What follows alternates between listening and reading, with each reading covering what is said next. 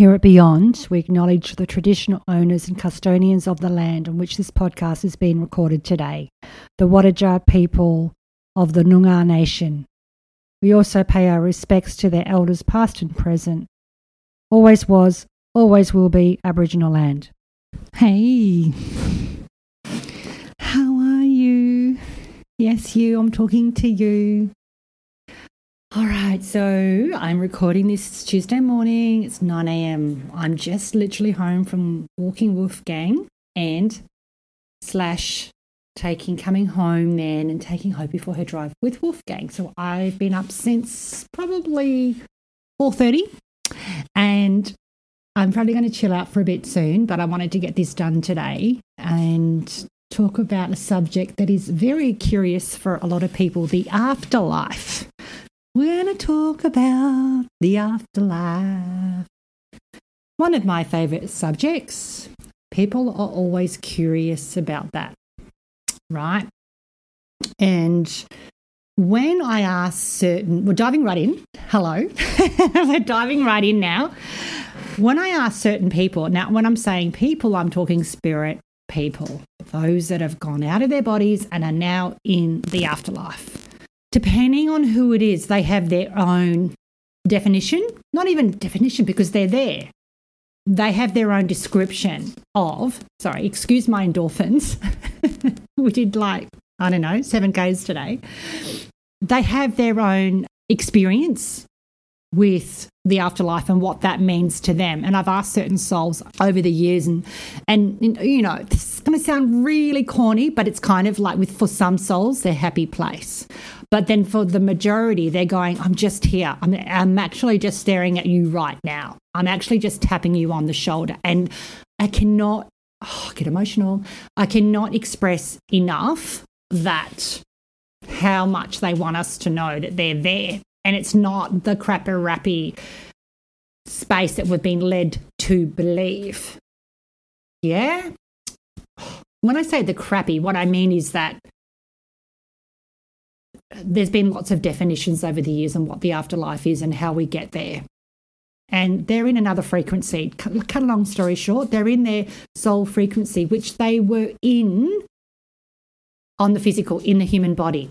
They were in that, they had that. They didn't just receive that crossing over. They had that from the get-go, right? And a lot of them are surprised that they're not dead because they were skeptics or they were, whatever. And that's not a crime, but a lot of them are surprised. And I speak to a heck of a lot of skeptics, yeah? And the humour comes through. Let me tell you that spirit's humour always comes through if they have a sense of humour. They don't just develop a sense of humour over there.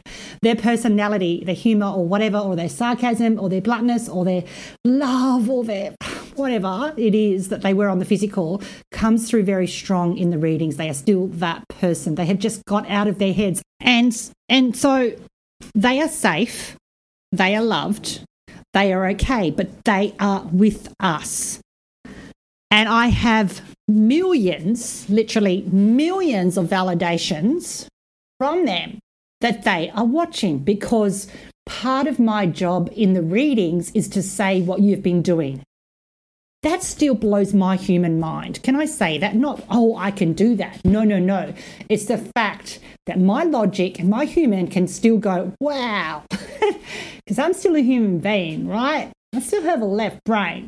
And it blows my mind how much they are just there. And I'm literally talking to you now, getting a bit like, oh my God, my house is full of them. Some of you who will follow me on Instagram and Facebook, know that I go to the park every day, and there's this beautiful section where I call the magic park, and the vibration and the energy is like, whoa, it's like, oh my God, everyone's there. And I often get lots of dead people come through when I'm walking. So that's, they're in their spirit, and my job, there's lots of different parts of my job, right? But what I'm really passionate about is getting you guys tapped into that spirit, that vibration now while you're alive, so your life can be made a little bit easier. It doesn't mean the myth is if my life gets made easier, then I get everything on my terms. No, that's actually a myth. It's more to do with tapping into your frequency that is holding space for you and guiding you and loving you in your darkest hours and bringing you back to your light. and loving you no matter what. And then, you know, I could talk about this subject forever, intuitively guiding you through wisdom, people, places, things.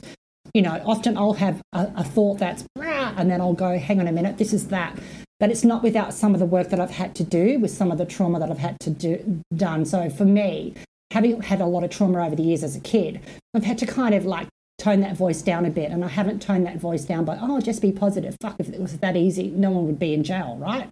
It's more to do with like recognizing that voice and recognizing spirit's voice. But I don't have to be a good girl to be loved by my spirit, my soul, because my soul is me. Everything else is a friggin', if I want to go really whoa now, everything is just like a story. Everything else is just a story. But we have no other option but to kind of listen to those stories sometimes because we're not dead, right? Sorry, my endorphins. But it's true though, isn't it? We have, and like, yet we're constantly trying to, you know, get to a place where we're not listening. And it's like, well, just tap into your spirit and have moments there and you know, have the goodie bag and the popcorn and the, you know, the dream present and the Father Christmas, then come back to the human. Like it's both. It's left and right working together. I'm sitting here literally going, it's left and right working together. If you know me, you get the visual of like left and right working together, left and right working together, left and right. Sorry, it's my dolphins. So some people don't know they're dead. Absolutely. Anyone can help them with that. That's nothing for you guys to panic or worry about, though. 99.9% of people cross over to the light and there's always someone there, you know, and some of them are just wanting to be on the physical a little bit longer. Some of them want to be on the physical a little bit longer, but it doesn't mean they're not safe or whatever. It's like some of them just want to be around, like on the right next to us more, like 24/7, and then they kind of let go, but they're still there, if that makes sense. So kind of they adjust to the new shoe size that they're wearing or the new jacket they're wearing or the cloak, and they process that, right? And then some of them are more useful over there to us and they were on the physical. And that's by them telling me that, by the way. It's not me just saying that. It's like they tell me, a lot of them tell me that all the time, right? And one thing I just personally want to say to some people that's just come through, I don't want you guys to glorify if they're not worthy of being glorified. If someone was a dick to you on the physical, you know, process that dickiness, but don't kind of turn on yourself when they pass away because, oh, gee, I should have made this happen.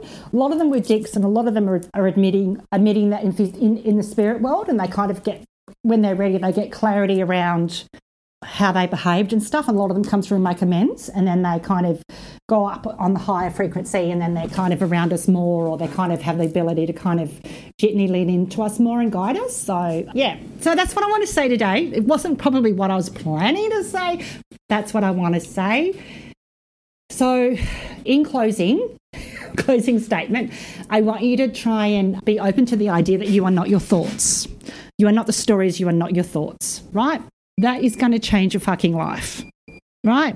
And go on a journey of not being a goody two-shoes, but being yourself. And then if you're afraid to be yourself, it's solving the mystery on why you feel you can't be yourself. And obviously that'll be expectations or other people's stuff or whatever. And you know, just investigate that a little bit. And that brings you more into your spirit voice or the awareness of it. Because we get caught up in the other people's opinions a lot, and that comes into our head, right? So let me give you an example. I was going to close here. So I had a lot of mum issues to work through over this lifetime, and I've probably worked through more of them while she's crossed over. And I've probably been more angry with her since she's crossed, not because she's gone, but because of how she treated me at times and what she told me that I was, right?